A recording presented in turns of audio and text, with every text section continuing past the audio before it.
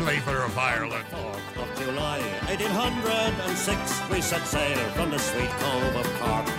Well, St. Patrick's Day is a few days away, but we have the St. Patrick's Parade this weekend. Fargo, basically gets 2 St. Patrick's Days a year. And I want to thank Tyler Axness for allowing me to spend this hour on Afternoons Live. And my name is Jack Sunday, humble boy, just trying to make it through the day. And down through the years, Scott Motschenbacher has been a frequent guest here on KFGO, and he's back. Absolutely. In person. It's great to be here, Jack. It's been too long. Executive chef out at the Oxbow, right? Correct. Yeah. Yep. Cool. Good to have you here. Yeah.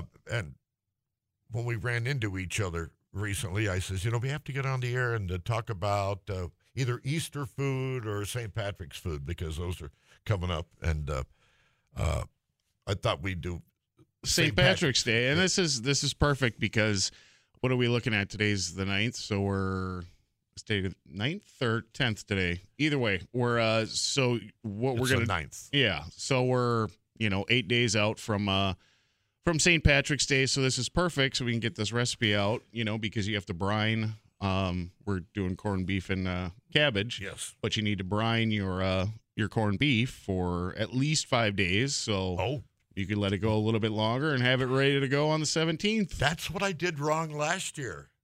I didn't brine it but a day. Oh, no. You got to let it go at least 5 days. I've heard of some guys going 14 days, but to me that's just a little excessive because the salt in there that is doing the brining, at a certain point, it's going to have done its job. And 14 days, I think anything past 10 days, that salt has already done its job, and it's just gratuitous at that point. Is that all that goes in it, is salt? Well, no, not just salt. So I'm thinking about a 5-pound brisket. That's about the size that you can get at any of the grocery stores around here. So make sure you trim a lot of that fat cap off. Be very, very careful because when you're cutting that fat, sometimes your knife likes to slip because it can be kind of tough to cut through. And if you're not watching your left hand and you're cutting with your right, that knife can slip out and catch your other hand, and that's a whole nother problem. That's a great tip. Okay, salt. Yep. So for a 5-pound brisket, for the brine, we're gonna do a gallon of water. We're gonna do about 2 cups of kosher salt, 3 tablespoons of pink curing salt, otherwise known as prog powder. You can get that at any grocery store. It's not super common, but you can go to the not the deli, but the butcher department. And they just ask them for it, and they'll have it. What's it called? Prog powder or pink curing salt. Prog powder. Yep. So yeah, for our spices, what we're gonna do is we're gonna do a 1/4 cup of mustard seeds, 3-star anise pods, a 1/4 cup of coriander, a 1/3 cup of whole black peppercorns, 3 tablespoons of whole cloves, 4 to 5 fresh bay leaves, or 2 to 3 dried. Dried spices have a lot more intensity than fresh herbs. So you want to kind of scale down if you're not using fresh. And then 3 chili de árbol. So this is a very spicy little chili. I like to add a little bit of spice to this just to give it something.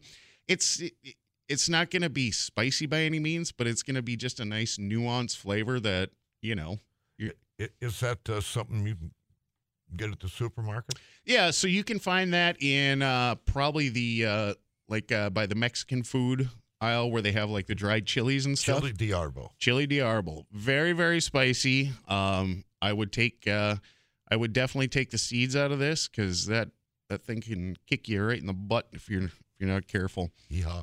But so we're going to take all these spices and we're going to throw them in a pan, dry pan, no oil or anything, and we're going to toast this on the stovetop.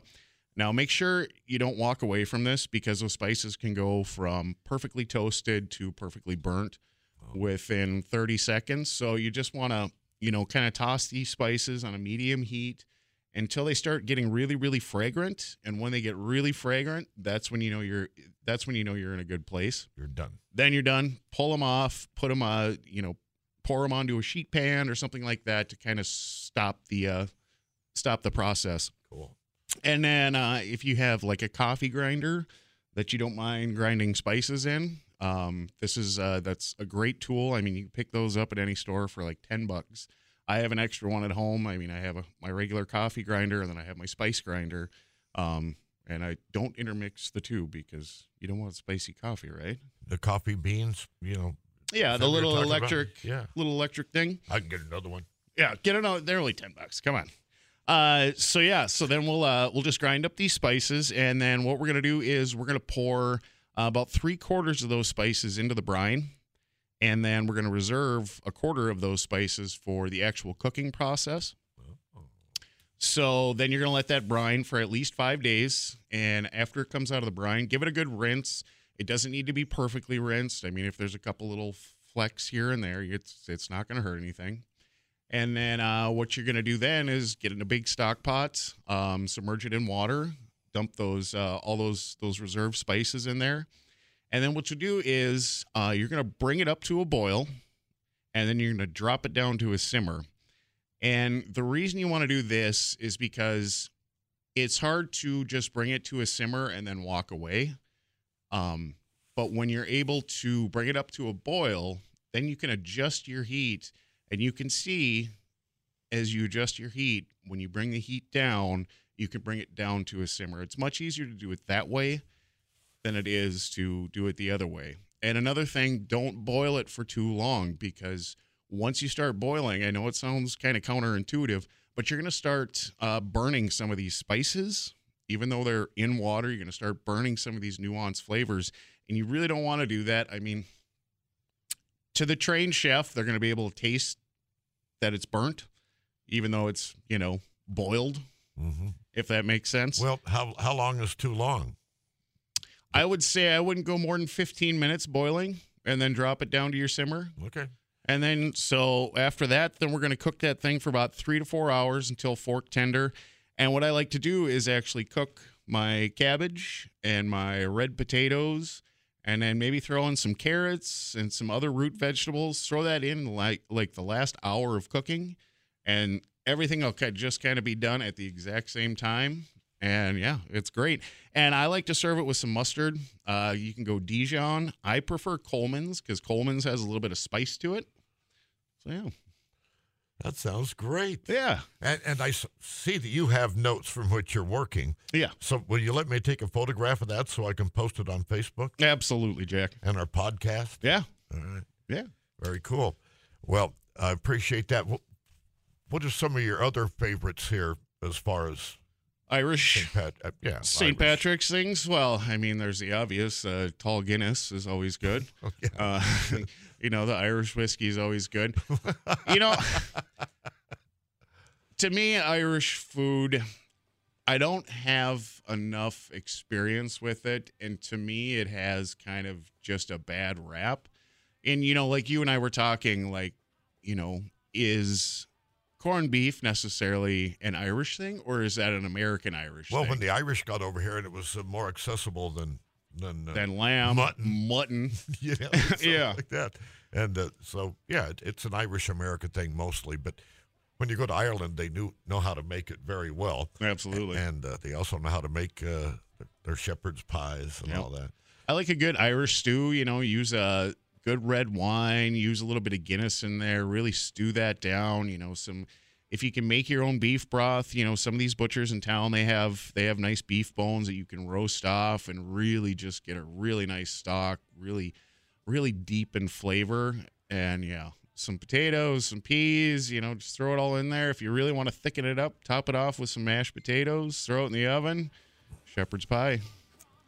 Thank you, Scott Motschenbacher, for being here. Absolutely, Jack. It's great to see you. It's good to be your friend. Yeah. And I'm going to don't leave without me taking a picture of that recipe, and because I'm going to use it. All right. All right. Thank you, Scott. Thanks, Jack. He's out at the Oxbow. It's 4:48. This is Afternoons Live with Tyler Axness, but I'm Jack Sunday filling in at, and we have Too Tall Tom. Yep. He's standing by with us here on KFGO.